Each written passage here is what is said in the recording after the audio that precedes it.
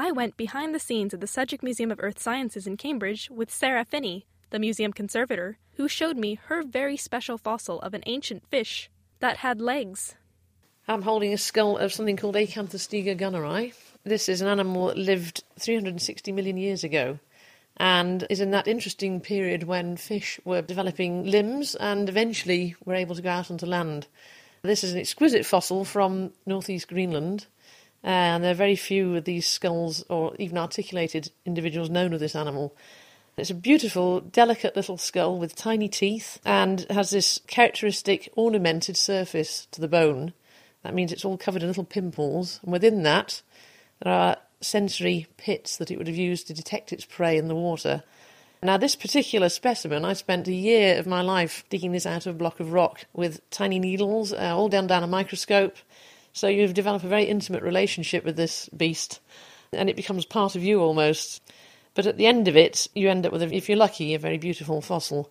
And I've been very privileged to work on this material because it's so rare and so exquisitely preserved.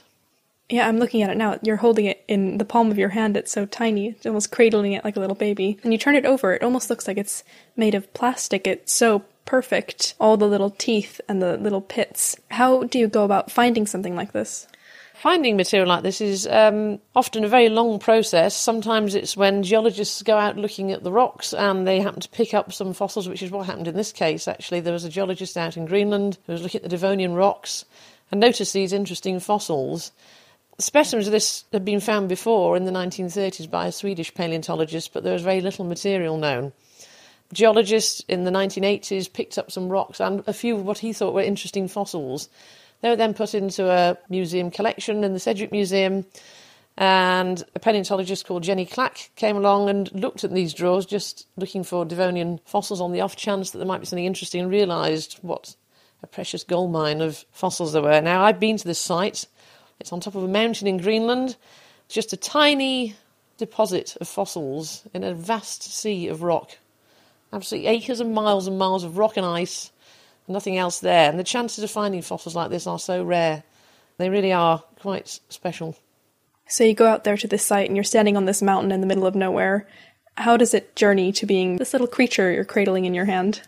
Well, it's an interesting contrast between being out in the field in a tent in all weathers, and you're carrying a rifle to deal with polar bears, and you've got sledgehammers and big hammers and chisels with you, and somehow you have to get this rock from the top of the mountain back to the laboratory. And that actually is quite a brutal process where you're just hammering away at it with your chisel. And as a conservator, I found that quite difficult because you're trained to be very, very careful of things. But then your attitude changes when you're out there and you're so desperate to get the fossil back. You take quite extreme measures with this stuff and carry it down your rucksack and then pack it in a box, and it gets taken in a helicopter and then flown back to, in this case, Denmark, and then brought over on a big truck to Cambridge. And then, of course, when it's back in the lab, you treat it as if it's a block of gold, although, you've wrenched it off a hillside in Greenland. And that's where you have to start getting down to the very nitty-gritty, careful work with the drills, because the more you prepare these fossils, in many ways, the more delicate they become because you're removing its protective rock, and you end up with this very, very delicate specimen you can see here with its rows of tiny, sharp teeth. The bone is paper-thin in places, so it's easily damaged, and it's very brittle, so it has to be handled very carefully. Well, I'll bet it's, you say, 360 million years old. It doesn't surprise me that it's a bit delicate. Now, when you look at this what you can see is clearly a creature. How do you know what it was? Well, this is just based on all the centuries and years of work that anatomists and paleontologists have done looking at vertebrates, and it's all about understanding vertebrate anatomy and carefully studying, in this case, fish anatomy and how these animals relate to those other animals. And that's the long period of just working out the anatomical differences and all these little changes that, in the end, you build up a picture of vertebrate anatomy and life. And what was this one? This is something called Acanthostega gunneri, and it's what we call a stem tetrapod.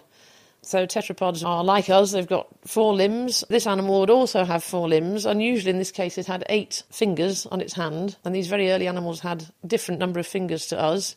At the end of the Devonian, there was an extinction event, and it seems that the animals that made it through this extinction event probably ended up with the standard 5 fingers that most animals have today. What's its nickname? Grace. Aww. It was in a big block of rock, and it had drill marks all around it, and actually somebody commented it looked a bit like the singer Grace Jones, so It ended up being called Grace. Thanks to Sarah Finney for introducing us to Grace. Normally, being a little extra can be a bit much. But when it comes to healthcare, it pays to be extra. And United Healthcare makes it easy with Health Protector Guard fixed indemnity insurance plans. Underwritten by Golden Rule Insurance Company, they supplement your primary plan, helping you manage out-of-pocket costs without the usual requirements and restrictions like deductibles and enrollment periods. So when it comes to covering your medical bills, you can feel good about being a little extra. Visit uh1.com to find the Health Protector Guard plan for you.